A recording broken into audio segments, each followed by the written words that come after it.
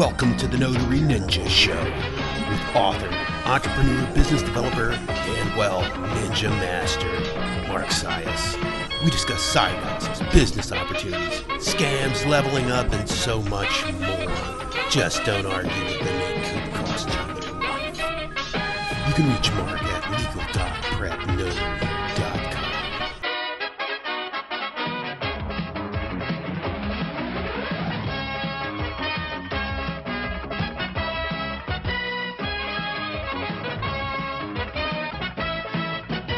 Okay, welcome to the Notary Ninja Show. Today I have a very special guest. His name is Joe Balestrino. He is the author of several books, and he is a Google Ads expert. If you check out his stuff on Amazon, Joe has got search engine marketing for e-commerce businesses, and he has a couple of them here that are actually they're giveaways. There's if your Google Ads account gets suspended. And there's the definitive guide to local search, which I'm certain that book is a virtual gold mine for people who run a local business like myself. I actually run an e-commerce business too, so I'm really interested to hear what Joe has to say. So, Joe, welcome to the Notary Ninja Show. Very impressive profile. You know, like I said, authored several books. I've authored two. I know it's no easy task, but it is. You know, like we said, there's if you just get out there and do it, it's definitely a worthwhile concept, and I want to explore that with you too. But tell us a little bit about yourself. Sure. First of all, thanks for having me here. I appreciate it. So my background, I started out, for me, I'm a dinosaur in this industry. I started out more than 20 years ago, just discovering the internet like most people when it came out, trying to figure out what is this thing? What can I do with it? Long story short, I kind of rolled into teaching myself how to do web design. And I started, a small web design company with just me. And people were contacting me saying, "Hey, Joe, you rank for affordable web design. How did you do that? I would like to do that for my company." And at the time, I didn't even know what SEO was or what that was or any of that. And so I started learning about SEO, right, and marketing online, because the biggest pain point from once you design a website, and it's still the case today, is you build a website, and then the next thought is, well, now how do I get traffic here? And I realized building websites that you kind of want to know what the plan is, where you're going to go before you build the website, and not build the website and then decide what you're going to do, because that could be a headache in itself. And so over the years, I just kind of taught people what I knew. I had a forum, I had a podcast even back in 2004. And I just spent my time educating people and creating resources. And that's kind of like fueled my career, has been just, training people. I have like a Google call only course where people can just sign up and learn how to run Google call only ads if they have a local business and they have like not a great website and they just want to get phone calls to their business. So I've kind of spent my whole career just kind of educating people and just, kind of picking up clients along the way. And just, that's where I've kind of been over the last almost 20 years now. You know, that's awesome. You really hit a couple of really good points there. One, starting out a website with that goal and objective in mind. I know personally, I did things a little backwards. Started a business, built a GoDaddy site, realized that I had some real issues where I wasn't getting the traffic that I should for the time I had been around. Was doing good with all my local stuff, but went back and had to do that whole nightmare transition, moved everything over to WordPress, and kind of had to start doing things right. And it was expensive and time consuming and a bit of a headache. But so it's a really valid point. And the other thing that you said that I really like too was, and this is how I got into e-commerce or digital marketing myself, was you ran a business. People found you. They saw your website. They saw that you could rank, and they're like, "Hey, this guy knows something I don't. Can you help me out?" That's kind of how I did it with my business, was just people were reaching out to me going, "Hey, you seems like you're doing really well with this. I'd like to learn it." And then thus became the process of teaching them my business. But that is really neat. And it sounds like you're way ahead of the curve. I mean, you've had a podcast for a long time, and you figured out stuff that, just like you said, just like the Google add to call, like that it's a powerful tool. And correct me if I'm mistaken, but you only pay per call with that campaign structured, right? Well, it's kind of the case, but kind of not. So, with a call only ad, it's only seen on mobile, and it's an ad that people can click. And if they click, it doesn't take them to the website, even though you could fill in the field that takes them to the website. But the whole point of the click to call is so they call. So if they click that link and they go, "Oh, it's calling," and that's not what they were expecting, and they don't complete the call, you're still going to get charged. So Gotcha. it's a call and a click, but it doesn't meet like a certain criteria to say that it's a valid call. That Google's going to charge you once they click that ad. Gotcha, gotcha. But hopefully the call to action is pretty clear with that, and you're getting a more definitive lead. Yeah, it works well with people who, you know, a lot of people, they start businesses and the website is either an afterthought or not a priority, and so the website's built on Wix or GoDaddy, and it Mhm. doesn't look great. And from my perspective, I say this all the time, is you could be working out of your basement and have the greatest looking website, and people will give you a credit card all day long, and you could be in business for 30 years and have a bad looking website, and you won't generate business. It doesn't matter how well recognized you are. So if your website is not designed well, and you're like a local service business, like a plumber or pest control or something like that, where people are usually want to call anyway, then the click to call is kind of that in between of still being able to generate calls without having send. Because if you send somebody to a website that's not designed well or doesn't have the right information on it, then it's not going to convert, and so you're just Right. spending money to send people to something that's poorly designed, that's going to impact your image. So to me, it's like, in the meantime, if you need to get sales right away, click to call is probably, a good place to start. Awesome, awesome. Yeah, that is so true. You know, people they're going to bounce, and I think that if you don't have good site retention either, that kind of can affect some of your organic reach as well. If I'm right on that. Yeah, I Um, mean, a poorly designed site is just going to hurt you all around, business perspective, SEO wise, all of that. So it's important. I always tell business owners, figure out what you want to achieve with your website and make sure that it's on par with everyone else. I mean, there's benefits to sending people to your website because you can retarget them and all that other stuff, but sometimes people get excited on starting a business. I've started several that have done well and failed, and sometimes you get excited into the moment and you just want to get going, and sometimes website is not the highest priority on the list. gotcha. Yeah, that's true. Now let me ask you this. So, because we kind of touched on it, you said you talked about Wix and GoDaddy and some of kind of the lower rent ones that are actually more attractive to people who don't really know. What would your advice be for somebody who's serious? They want a website that can rank locally, basically generate them free leads, and obviously you got to have some kind of opt in or subscribe to my email. But what platform would you suggest them using? It all depends. I've been around for a while, and I used to be a big fan of WordPress.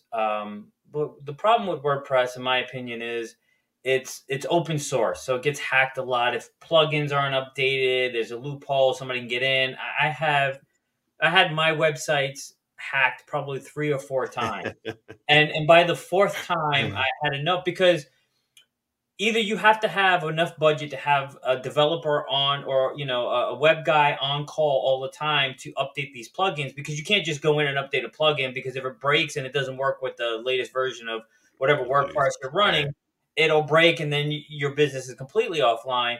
And so I had friends that I would call up and say, hey, I need some help, my site's down, I got hacked, I got Viagra links going, in search.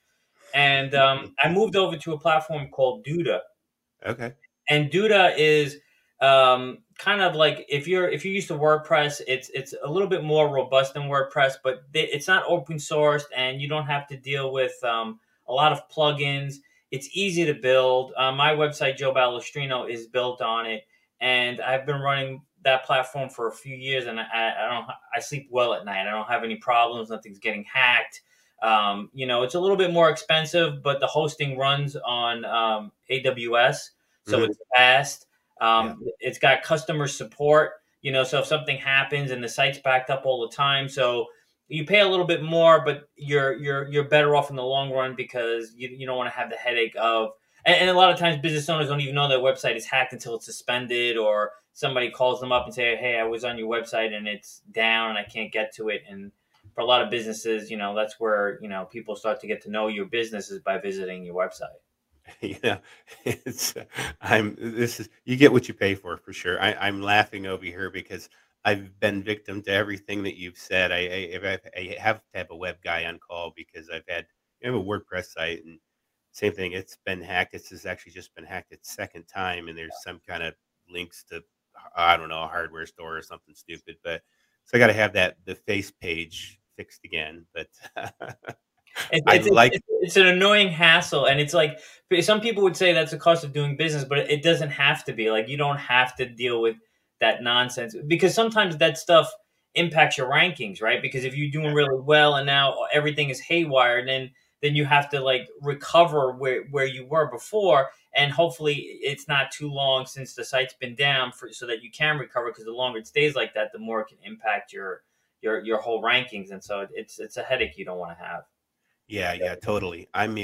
Completely off topic, slightly off topic anyway, but I'm experimenting right now with the blog I have on Kajabi, which I've essentially never used it. I just used the blog on my main site in the WordPress, and it ranks really well, and I can see where different news sites are sharing the blogs I'm creating, and I like that. But I'm playing around with some blogs on Kajabi. I'm just curious if they'll rank or if it'll crawl well. I don't know yet, so I'm kind of watching. It's completely off topic, but just a side note. I'm kind of running my own little A/B test here. But so, what are some common mistakes that somebody would do with their website that would affect their SEO or their ranking? I think just outside of just SEO, it depends on your business, right? So if you're running software, right, the software itself is a thing in itself, right? Maybe it's a SaaS or a CRM. That's what the whole thing is. But then there's parts of the CRM that does different things. Maybe there's social media sharing, or it's does phone call tracking. All of those things are individual pieces that can be broken out and optimized for. Same thing with a business. If you're a pest control company, you probably service termites and bed bugs, and you would have separate pages for all of those. Where most businesses fail is they funnel everything into one page. They just do a service page, and then they list out all their services. And the problem with that is you're not going to rank, organically for any one of those services if it's just one long page with just a paragraph. You're going to run into problems there, and you're not servicing the customer's needs because if somebody Googles something specific, like they wanted a termite inspection, they're expecting to go to a page that tells them this is what a termite inspection entails. This is what we do. Here's the process. Here's about our company. Here's what we've done in this space on inspections for termites. And then that's going to give the information the user needs to take the next step. Where if you just dump them on the homepage, or if you expect your homepage to rank for everything you do, it's not realistic. And the more pages you have, the more opportunities you have to drive in organic traffic. Excellent. That is excellent advice. It's so your content is king. And that was one thing I had my web guys do: build out numerous landing pages, just load them with content. That's excellent. So let me. And this is something else I like. I noticed I was on your site is that you have tackled some pretty big fish. So tell me about the running the ad campaigns, or I think it was. It sounds like you kind of assumed the whole thing for some legal services for some big law firms. Yeah, I mean, my main focus is online marketing. I focus on SEO and paid search is like where my core is.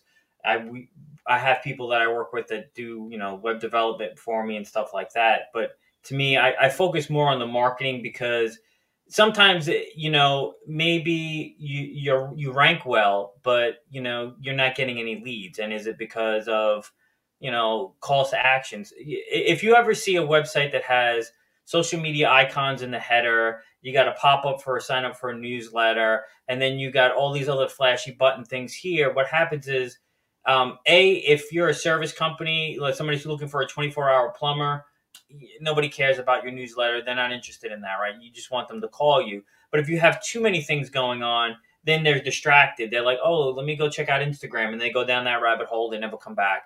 Or, Mhm. they take an action you don't want them to take, like signing up for a newsletter when you rather them, pick up the phone and call you. Call. Yeah. So to me, it's like, we got to figure out, what the issue is. And so I look at all of that. I look at, keywords. Like, if you're telling me you're ranking for keywords, where do you rank for those keywords? And if you rank for those keywords and you're not getting business, then either you're not targeting the right keywords, or it's your website, or it's your landing pages. It's, like I said, maybe too many calls to action. I work with law firms where the law firms, they don't even put a phone number on there. So then how are you supposed to know where people are coming from and how they're contacting you, because they have people's email addresses that you can't? The bigger law firms, Mhm. like the global law firms, they don't really care about that so much. But the local law firms, they want to know, exactly where all their money is going and how many leads are they getting. And if, tracking is an important part of that. Gotcha, gotcha. So, all right. So that is a pretty good. I mean, that's pretty good advice. It sounds like you really have an in-depth understanding of breaking down a business into what the customer experience is going to be and what's the most appropriate customer experience. So that's really awesome. So let me ask you. Let's go into Google Ads. And like I said before, as somebody who's I'm kind of a beginner to novice. Like I can run profitable ads, but I can also not run profitable ads. Um, so, what advice would you have for somebody? And I'll give you two scenarios. So, uh, local ads, which I don't do a lot of, but when I do, they are um, usually click to call, or they are sometimes I've done. You're gonna you're gonna get me on this one. I've done some smart campaigns. Not a fan of them, but I've had a couple that have worked pretty well for it. Like for example, for our service, we do fingerprinting, and I've had some smart campaigns with fingerprinting that have done okay on that aspect. But then it seems like my best has always been a click to call for something that I know they're just looking to pay somebody to do. So let's talk about that a little bit about your experience and your advice on Google Ads. So part of like the service that I offer is I offer to audit people's accounts, right? If they're looking to become a customer, I always audit the account because I want to know what I'm getting into, and I Right. want to know kind of where they're at and what mistakes they make. So almost on a weekly basis, I'm looking at accounts, and the most common thing that I see that people do is they go with the broad match, because Google keeps saying use broad match, reach more people. And, and Mhm. and the problem with the broad match is it's broad, right? So yeah, your cost per click is cheaper, but you're reaching such a wide audience. Not everybody that you're hitting is going to be, interested in what you offer. And so yeah, those clicks will be more. There'll be more clicks. They'll be cheaper, but you're not hitting the right audience. And as soon as you focus in on exactly what it is that you do, the cost goes up dramatically. But you want to be where, it's all about intent, right? Like back to the pest control thing. If you just advertising the word bed bugs because Google told you should go after broad, you're getting anybody that says, show me a photo of a bed bug. What do bed bugs eat? Where do bed bugs come from? And that's not your audience, because you want somebody who's looking to eliminate them, and that's what you do. So you want to be Mhm. bed bug pest control or something like that. Then yes, you're going to pay more because the other pest control companies are going after that, that key phrase. But that's your audience, and the intent there is to purchase. Where, broad terms, a lot of times the intent could be research based or, informational, and then you're not hitting the right audience. So the first thing I would say is to try to go with phrase and exact match, and then the next issue is making sure you categorize everything right. You don't want to advertise every single service in one ad group, because that's going to impact your quality score. If you did bed bugs and termites, you wouldn't put them in the same ad group, because those are two different pests. They have two different solutions, and you want a good quality score. So, in order to get a good quality score, you would have one ad group with just the bed bug terms. Your ad would have just bed bug terms in it, and then you would send them to a landing page that just talked about bed bugs. So then Google could see the relation between the keywords in the ad group, and the landing page, Where people make mistakes is they try to throw everything in there. So now the ad doesn't speak to any one type of service because it's trying to mention all of the services. And you're sending people probably to the home page or to your services page, which talks about all your services. And so you're less likely to convert and you're going to pay more because if your quality score is low, Google's going to make you pay more to get in front of that same audience than if your quality score was higher. Gotcha, man. That's pretty good. Now, what about negative keywords? Do you have any that you always look to implement? Depends. It's tricky, right? Because sometimes you don't want people who are looking for the word free. Free. But if you offer a free estimate, then somebody might Google that and then your ad won't show up. Sometimes it's how to or how. But sometimes those can also lead to people looking for, like, how do I get rid of bid bugs? And they see an ad for exterminator and they go, okay, you know what? I might as well just call. So what I always advise is whenever you're doing your keyword research, like whatever that might be, as you're researching keywords, you're going to start seeing keywords that pop up that you don't want to show up for, and then you would like maybe bed bug spray. Spray is something I don't want someone looking for a spray. I want somebody who's looking for a service, so I'm going to add spray as a negative. But as I do my research, I find that and I add them to the list right away. But then on a regular basis, I'm looking at the keywords that I have in my. So if I have all bed bug terms in my bed bug ad group, I'm going to look at the search term section, which is going to show me all the search queries I show up for the terms that I have, and go through that and start excluding keywords that are not relevant to what I do. So if somebody Googled ABP pest control and I'm showing up for those keywords and I'm not that company, that you can question whether or not you want to show up for that keyword or not. And if you don't, then you would add it as a negative so you wouldn't keep showing up for those. But another big thing that I see a lot of, there's a lack of is the management of those keywords. Because over time, I've seen accounts spend tens of thousands of dollars on keywords that had nothing to do with their business. And they weren't aware of it because they didn't know that there was a section. Because on the outset, if you just look in the account, you're just seeing bed bugs, bed bug exterminator,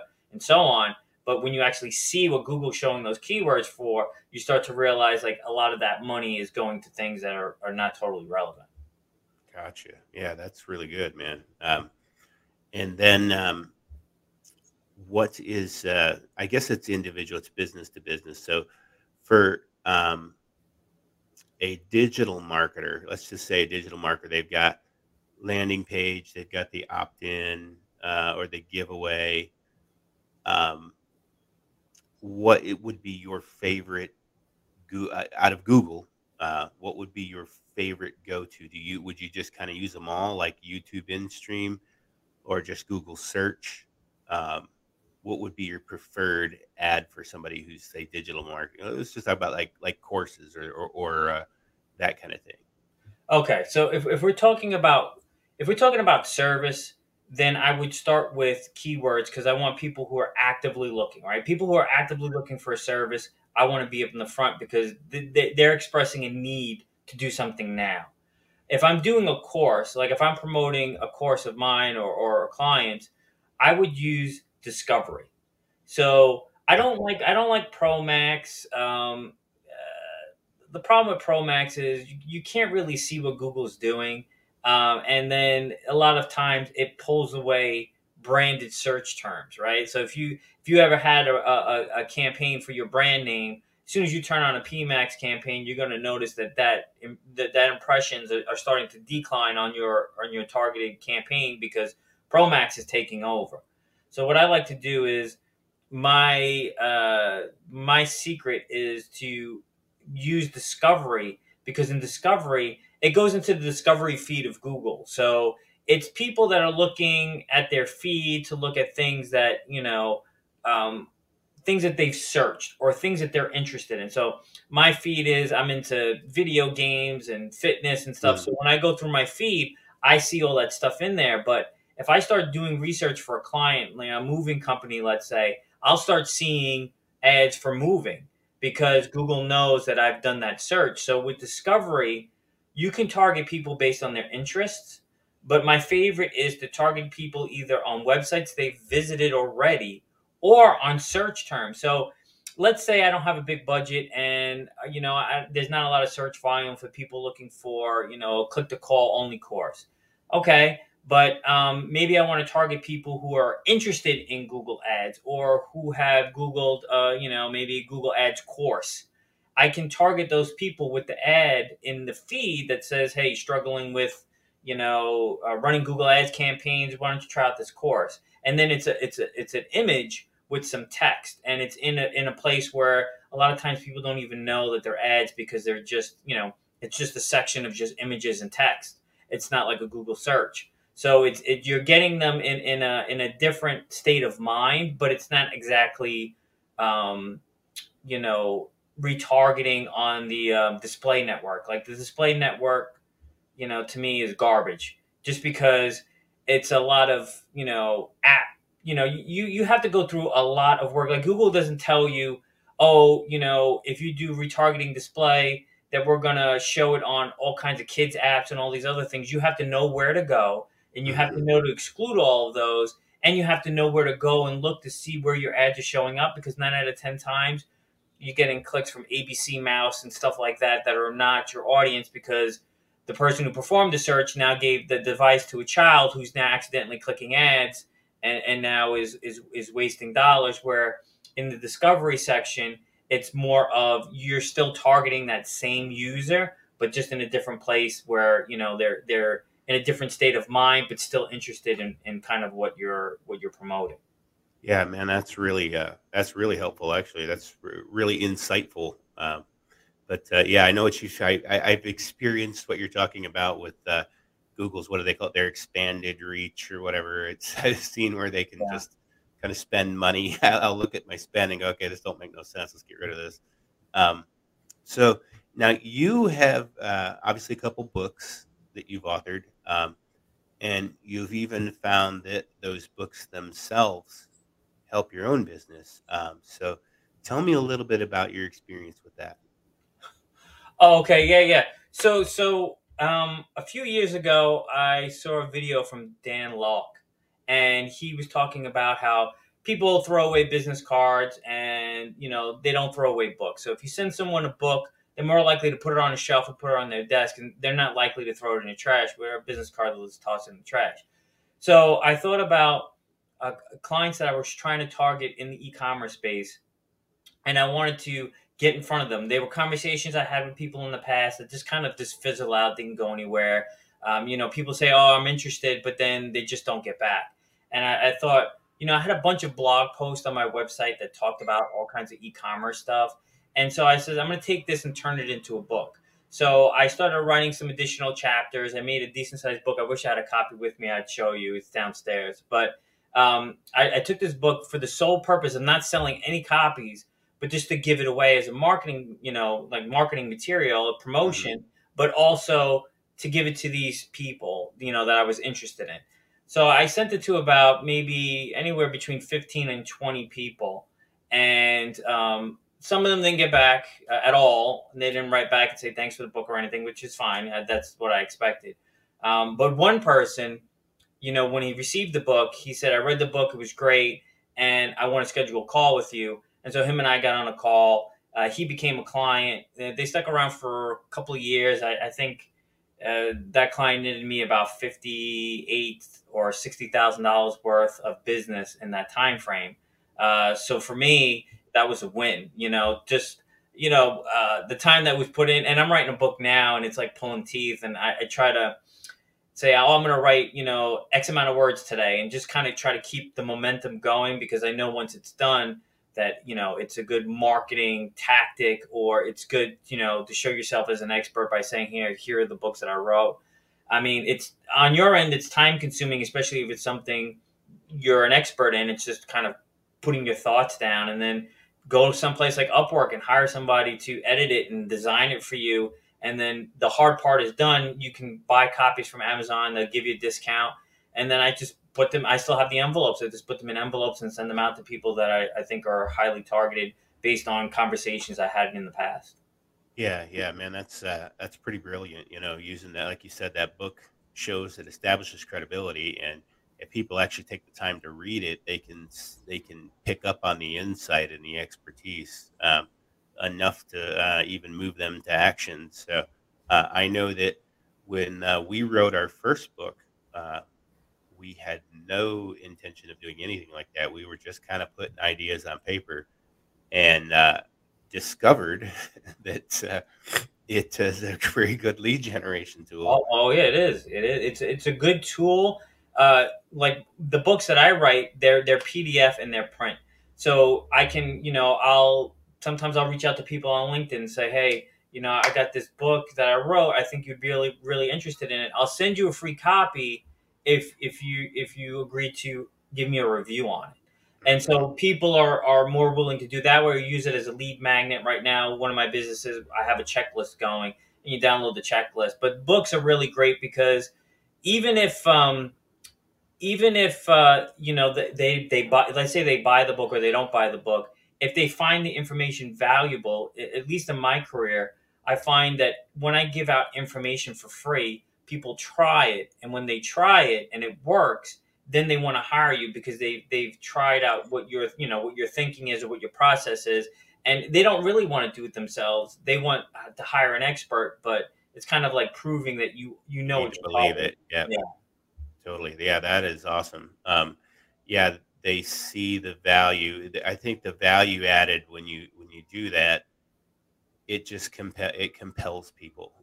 And even if I mean, I think even if you didn't have a lot of sales, or you weren't giving your book away, I think just having that, there is some kind of a, you have an authority uh, perception from people, which, like we've said, it's not that big of a deal. It's that you definitely have to apply yourself to it, and there's some legwork in there. But I think a lot of people, more people than I'm probably aware of, have some expertise in them that can come out if they were to just take the initiative and put it on paper. I mean, just like we talked about, you have any number of services. I don't know nothing about termite inspection, but I'm certain there's value in putting that content out into the community. Yeah, it adds credibility to who you are or to who your business is, because if you're the authority who wrote the book on this, whatever that is, it has weight, and people are impressed. My neighbors, my son took the book to school for show and tell, and one of the parents were like, "I didn't know you wrote a book," and they were like, "Oh, that's amazing." And to me, it was just like it was the most daunting thing I could ever do, is like pulling teeth. And I did it for nothing else but kind of a marketing tool, not for anything else. I didn't see it the way they saw it. Like this was this big deal. Like, oh, you're published. But to me, it was just more of a, how can I get in front of the audience, or steal business away, or get more market share in what I'm trying to do. And the best way I thought to do that was writing a book. Yeah, yeah, no, definitely. It definitely works both ways. And I would say that if anybody's considering this as a marketing tool, that there is some front loaded work, but once it's done, it's done. You know, it's there forever. So let me ask you this. Let me ask you this. Might be a little bit off topic, but do you have any experience with like the native ads, like Taboola and some of those? And if so, what are your thoughts on them? Yeah, I don't use those platforms. It's been a while since I used those platforms. I used stuff like that when I worked in corporate America. So when I would work for, uh, I would work with publishers, and we would use that to kind of retarget and all that stuff. But I haven't used those in forever, and most of my clients don't even know what that is. So it's not something I dabble in much. Gotcha, gotcha. So, and then, so tell us how to get a hold of you. You know how people can reach you, your websites, and your books that are out there. Again, I know I mentioned them in the beginning, but tell people how they can get a hold of you, and what if they were interested. Obviously, we've been talking about you're a marketing expert specifically with local businesses as well. So go ahead and shout out what you got. So people can visit my website, joebalestrino.com. There's a whole bunch of information, my services, books that I have on there. You can learn more about me. I have some books on Amazon. There's the e-commerce marketing book, which is pretty cool. That's the most recent one. The guide to local search. That was the first book I wrote. I think I wrote that in like, I don't know, 2008. So it's probably a bit dated. Um, but it's out there. And if anybody wants a copy of it, even though it's dated, there's still some good information in there. You can just contact me through the website and I'll send you a free copy. There's still some information in there that's kind of relevant. But the thing with writing search engine books is over time, as things change, Changing, yeah. so some things don't change, like, good content, being able to describe your services and stuff. But, as far as, algorithm stuff and how Google sees things, 15 years ago, I could build a website with one page and 1,000 URLs and a XML sitemap and rank for all of them. Now that doesn't work. So that kind of stuff changes. So that book is a little bit dated. And that's pretty much it. I mean, I have a podcast, but it's been a while since I've done it, so I'm not even going to promote that. But, my first agency I sold in 2008. So I had that podcast from 2004 to 2008. So when I sold the company, that podcast went with it. Gotcha. Yeah. So, and I'll put all these links in the description. I'm going to put Joe's website in the description, and even his author page on Amazon, so you can check out that stuff. Uh, yeah. Joe, thanks for being on the show. It's been pretty insightful. Your knowledge of Google and how to use that. And, obviously, if somebody feels like they're overwhelmed, I know from personal experience that Google, when you go into a Google ad account, it's like a foreign language. And there's people who speak that language very well, and there's people who don't. And most of us don't. And Google is happy to take your money if you don't know what you're doing. So more than happy to take. And that's a big complaint with everyone is I'm spending money and I don't know where it's going. And when Google simplifies things, that's when it gets even worse because you don't even know what to do, where the money's going or how Google's spending it. So yeah, it can be intimidating and I get that. Yeah, awesome. So reach out to Joe if you're looking for that, or you're looking to get into Google, looking to up your game with ads. He obviously knows what he's talking about, and he said you say on your site too that you'll freely audit people's accounts, right? You'll kind of look at it and tell them where the leaks are. Yeah, what I'll do is I'll audit the account. I do like a presentation over Zoom, and I just go through the stuff and say, here's what's messed up, here's what's going well, here's what I would do to improve it, and then if I think it's a fit, then I would say, here's what I would charge you to do all of that. But at least everyone's on the same page. To me, I'm big on educating, and so I don't want to just say, give me your account, I'll take care of it for you, don't worry about it. I want to make sure that you and I are on the same page and you understand the process and how it works and why what you're doing is not working and how it would fix it so that you understand and it's just not some kind of hocus pocus stuff. Yeah, man, I don't honestly don't think I've heard anybody put it as well as that. You really can't ask for much better than somebody who's going to give you an honest evaluation and then give you their recommendations and then their upfront fees. Really, that's most people don't do that. They really kind of navigate around that. And it's tricky. And a lot of business owners that I speak to, they pay really low management fees, but they don't know what's going on in their account. And then they contact me, and I was like, okay, well, let me get access to the account. Oh, I don't have access to the account. They have access to the account. So how do you know how much you're spending and where? I don't know. I was like, well, I need access to the account so I can do the audit. Well, I got to ask my guy.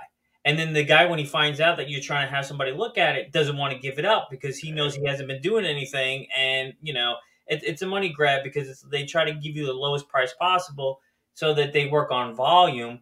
And, they're hiding all of what they're not doing by not sharing that information with you. And they figure you're not going to care because it's only a couple $100 a month. What do you care?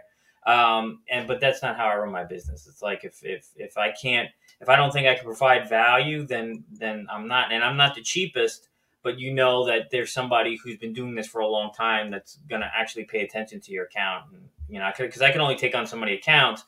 And so I'm going to be picky on who I work with. And I'm not just working on, the number of clients I can grab. Yeah, every time, Joe, you respond, I start laughing because it's something I've either been victim of or I've advised people against. And, just what you were saying. If anybody's listened to any episodes on this show, I have named specific culprits that do exactly what he just said. I've named them. I'm not going to name their names anymore because I don't want any. I don't want any cease and desist letters. But there are companies that do exactly what he said. $200 a month. They will take your money. They will promise you the moon. And for some reason, your phone doesn't seem to be ringing as much as it should. Uh, and you have really no idea what they're doing because they're not really doing much, if anything. It's scary. Those clients, if you're not spending enough, you don't have enough, I just turn you away because I'll just tell you my advice will be save up money until you have enough money to spend your ads for 30 days so we can collect some data. Even if you have 10 services, focus on one, funnel all your money into the one. Let's get some data, let's get some results, and then move forward. Those other companies aren't going to do that. They're just going to try to, how fast can you get, what's the lowest price that you're willing to pay for their services and take your money, and then that's it. And then when you ask for accountability, then they get upset. Yeah. Yeah. Awesome. Awesome. Joe, thanks for being my guest on the Notary Ninja Show, guys. JoeBalestrino.com. Check him out. He obviously has a thorough understanding of this stuff. Thanks again, Joe. Yeah, thanks for having me. I appreciate it.